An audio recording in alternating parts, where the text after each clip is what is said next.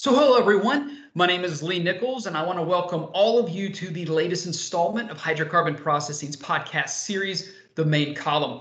We got a very special guest joining us today, Paul Donnelly, Industry Marketing Director for Aspen Tech. So, today we're actually going to dive into the world of front-end engineering design and a concept that they refer to as concurrent feed. So, to tell us more about that, I'd like to welcome in our guest, Paul. Paul, how are you doing today?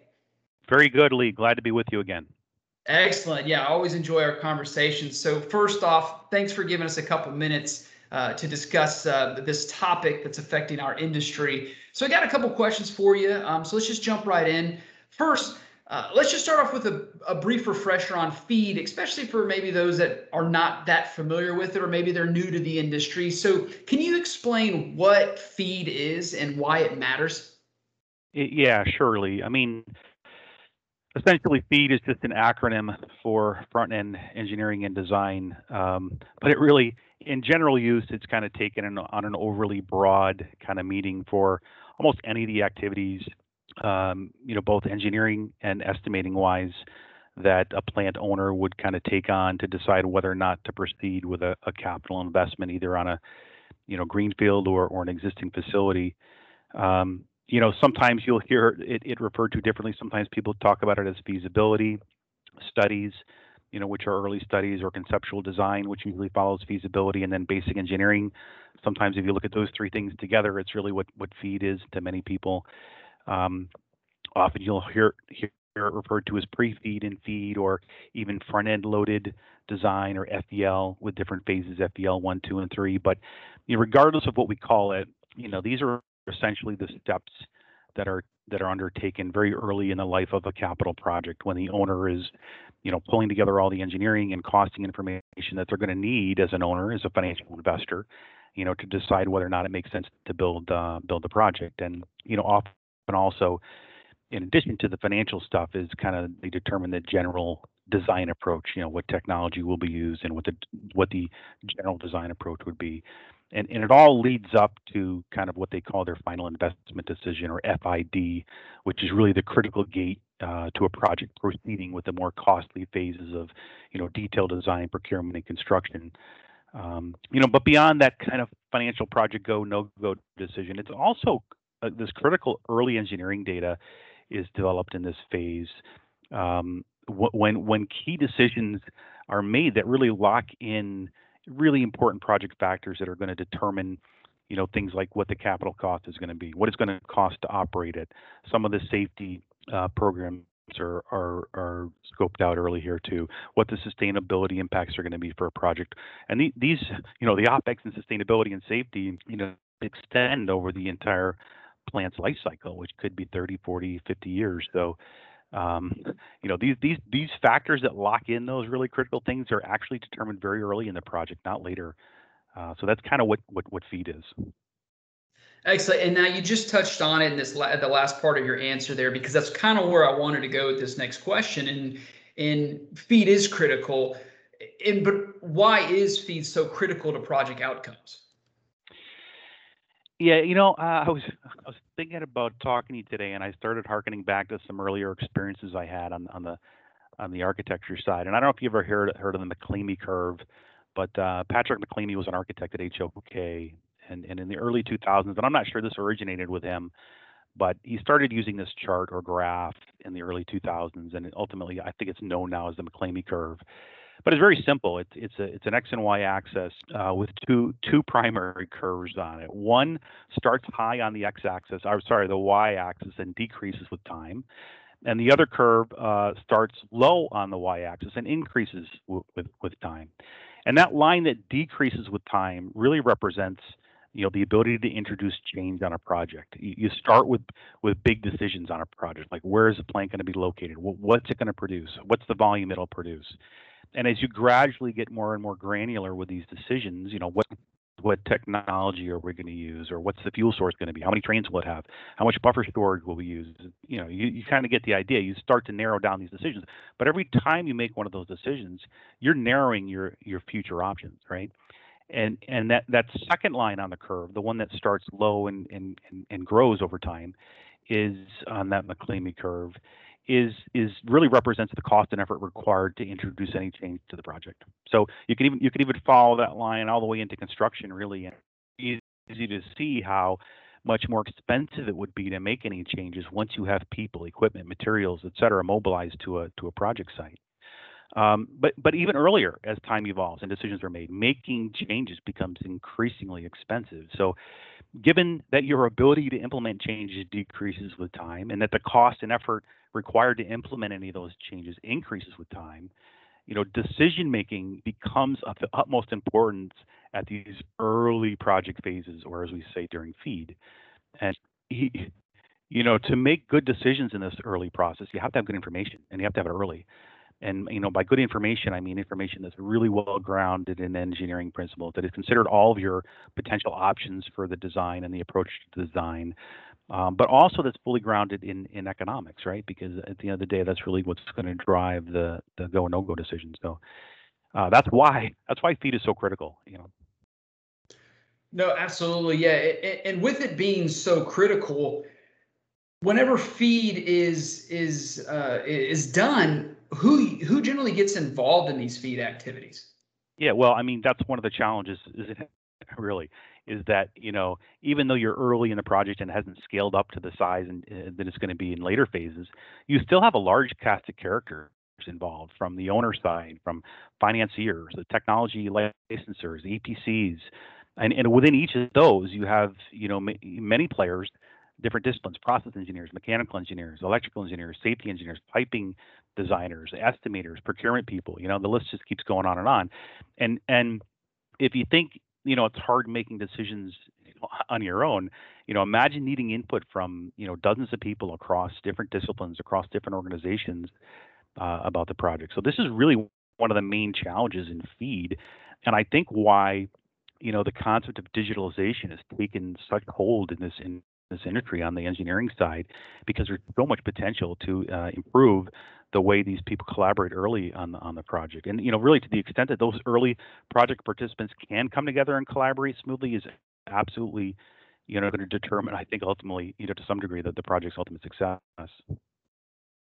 Absolutely. I can definitely see the challenge in that, especially when you have different or multiple people on one project, trying to figure out, the nuts and bolts of the very beginning of something, which of course can be extremely expensive, capital intensive. So yeah, I can definitely see that. So I'd like to know more about what I talked about in the intro, and that's concurrent feeds. So can you go a little bit more detail about what AspenTech's concept of concurrent feed is?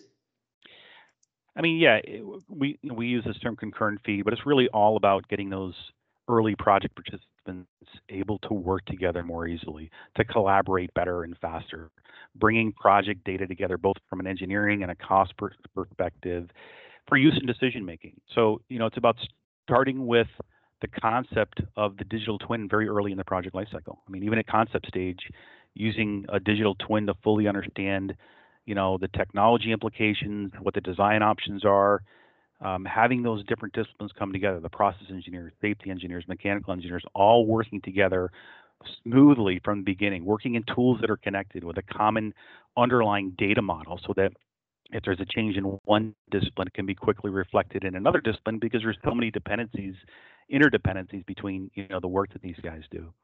And it's also about having an economic model that's connected and evolves with the engineering data, right? Because the financial implications are such drivers of these projects. And of course, every time there's an engineering change, there's going to be an associated, cost change. So, we view concurrency in feed as not just the engineering, but with economics as well. I mean, take just for instance our modeling tools, right? Many people are familiar with our process simulation tools like Aspen or Plus or HYSYS, and just within those tools alone are kind of these AI-driven guideposts for the process engineer, where they can understand different implications of their decisions on the equipment, on the capital cost, on the operating cost.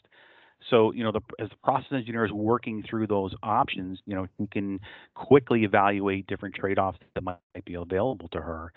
And then we're continuing to add to our suite here. I mean, we acquired a company called OptiPlant, The engineering data that's developed in simulation can now flow directly right into this OptiPlant tool, which is a 3D spatial layout tool, where piping engineers can kind of lay out the facility spatially. Because once you do the simulation, you're going to have a PFD, a process flow diagram, but you have no idea really what that's going to look like spatially on a site with the different site constraints, et cetera. So being able to move that simulation, that engineering data from the simulation into kind of a spatial 3D layout tool and understand how all that equipment is going to relate to each other and fit together is super helpful. And then that same tool uses AI to generate automatically generated piping routings and layouts. So, I mean, piping is one of the most expensive, items in these plants, and to the extent that you can find the most efficient, economical way to route that piping is and you can see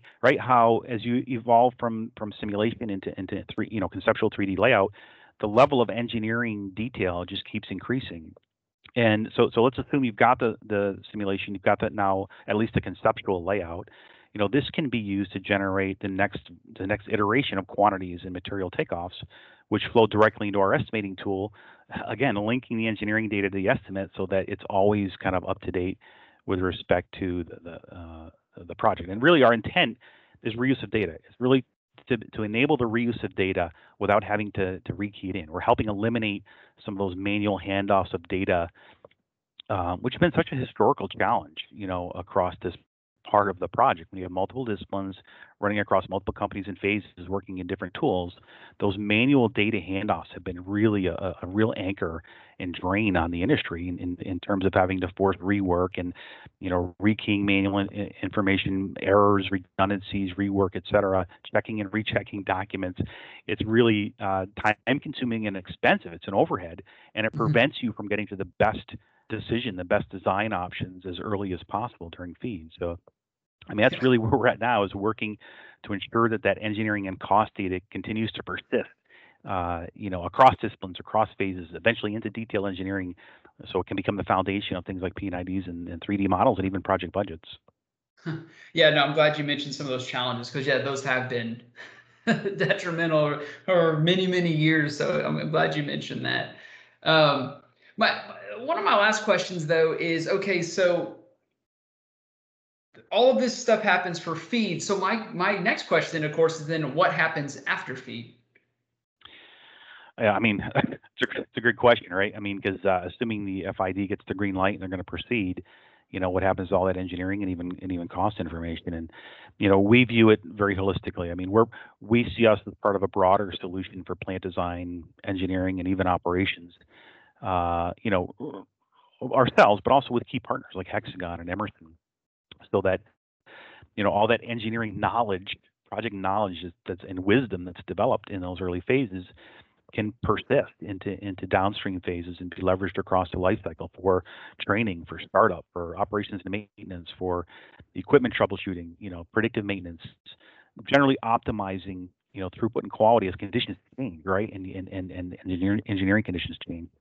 So it's dynamic, right? We recently introduced a new technology for hybrid models, which is this combination of first principles and machine learning to help ensure that the engineering models that were developed during concept and feed can continue to be leveraged, through those different project phases. But, those models need to be kept up to date because things can change, conditions change, equipment conditions change, weather changes, feedstocks change. And one of the most important things, that we can do to keep the plant operating, safely and efficiently and at maximum profitability, is to ensure that we understand the capabilities of that plant, and as those capabilities change over time. So that combination of the first principles models from products like HYSYS, augmented then by AI and machine learning analytics from actual operating data, really help the owner get the most out of their investment in the front end engineering piece to run the plant more effectively. I mean, ultimately we see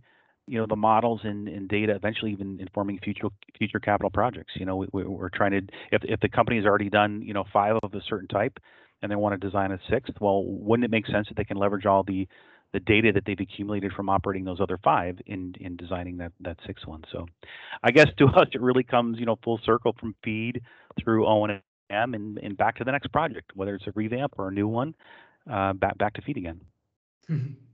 Excellent. Well, I have one just before we go, just because I think there's a lot to unpack here, especially with a lot of the digital technologies that are out there now, and especially with Aspen Tech.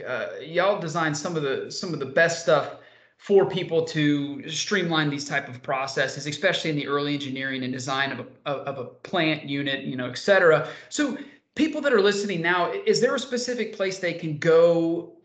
Is it the Aspen Tech website? Where can they go to find out, say, more information about some of these digital technologies that can help them with their capital projects? Oh yeah, for sure. They can go to the website for more information. But let's see, it's May 27th. We just finished our annual biannual Optimize conference where we had, I think, 200 presentations, mostly from customers, and there are some great ones in there on feed, in particular from our customers. And I would say that's the best.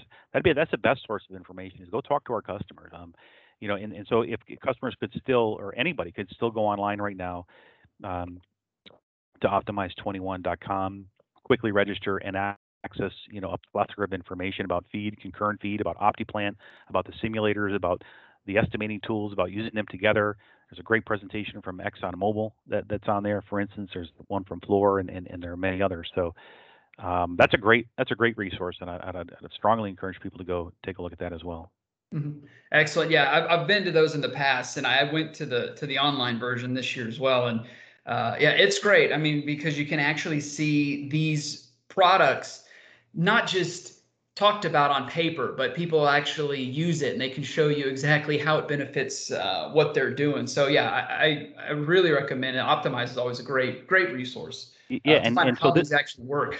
yeah, and this is the first year we've gone digital with Optimize, right? So the upside to that is that those presentations now are going to persist there for a while anyway, for people to go back and look at, as opposed to having to been there in person. So I feel fortunate that we now have that kind of treasure trove of content that people can go access for a while. Mhm. Excellent. Well, again, thank you so much for your time today, Paul. We really appreciate it. Really interesting stuff that's going on, especially in the feed section of a capital project, and kind of some of the digital technologies that's going on there. So really can't thank you enough for giving us a couple minutes of your time today. But my pleasure, Leah. Happy to be with you. Excellent. And of course, we again want to thank all of you for listening to the latest installment of Hydrocarbon Processing's podcast series, The Main Column.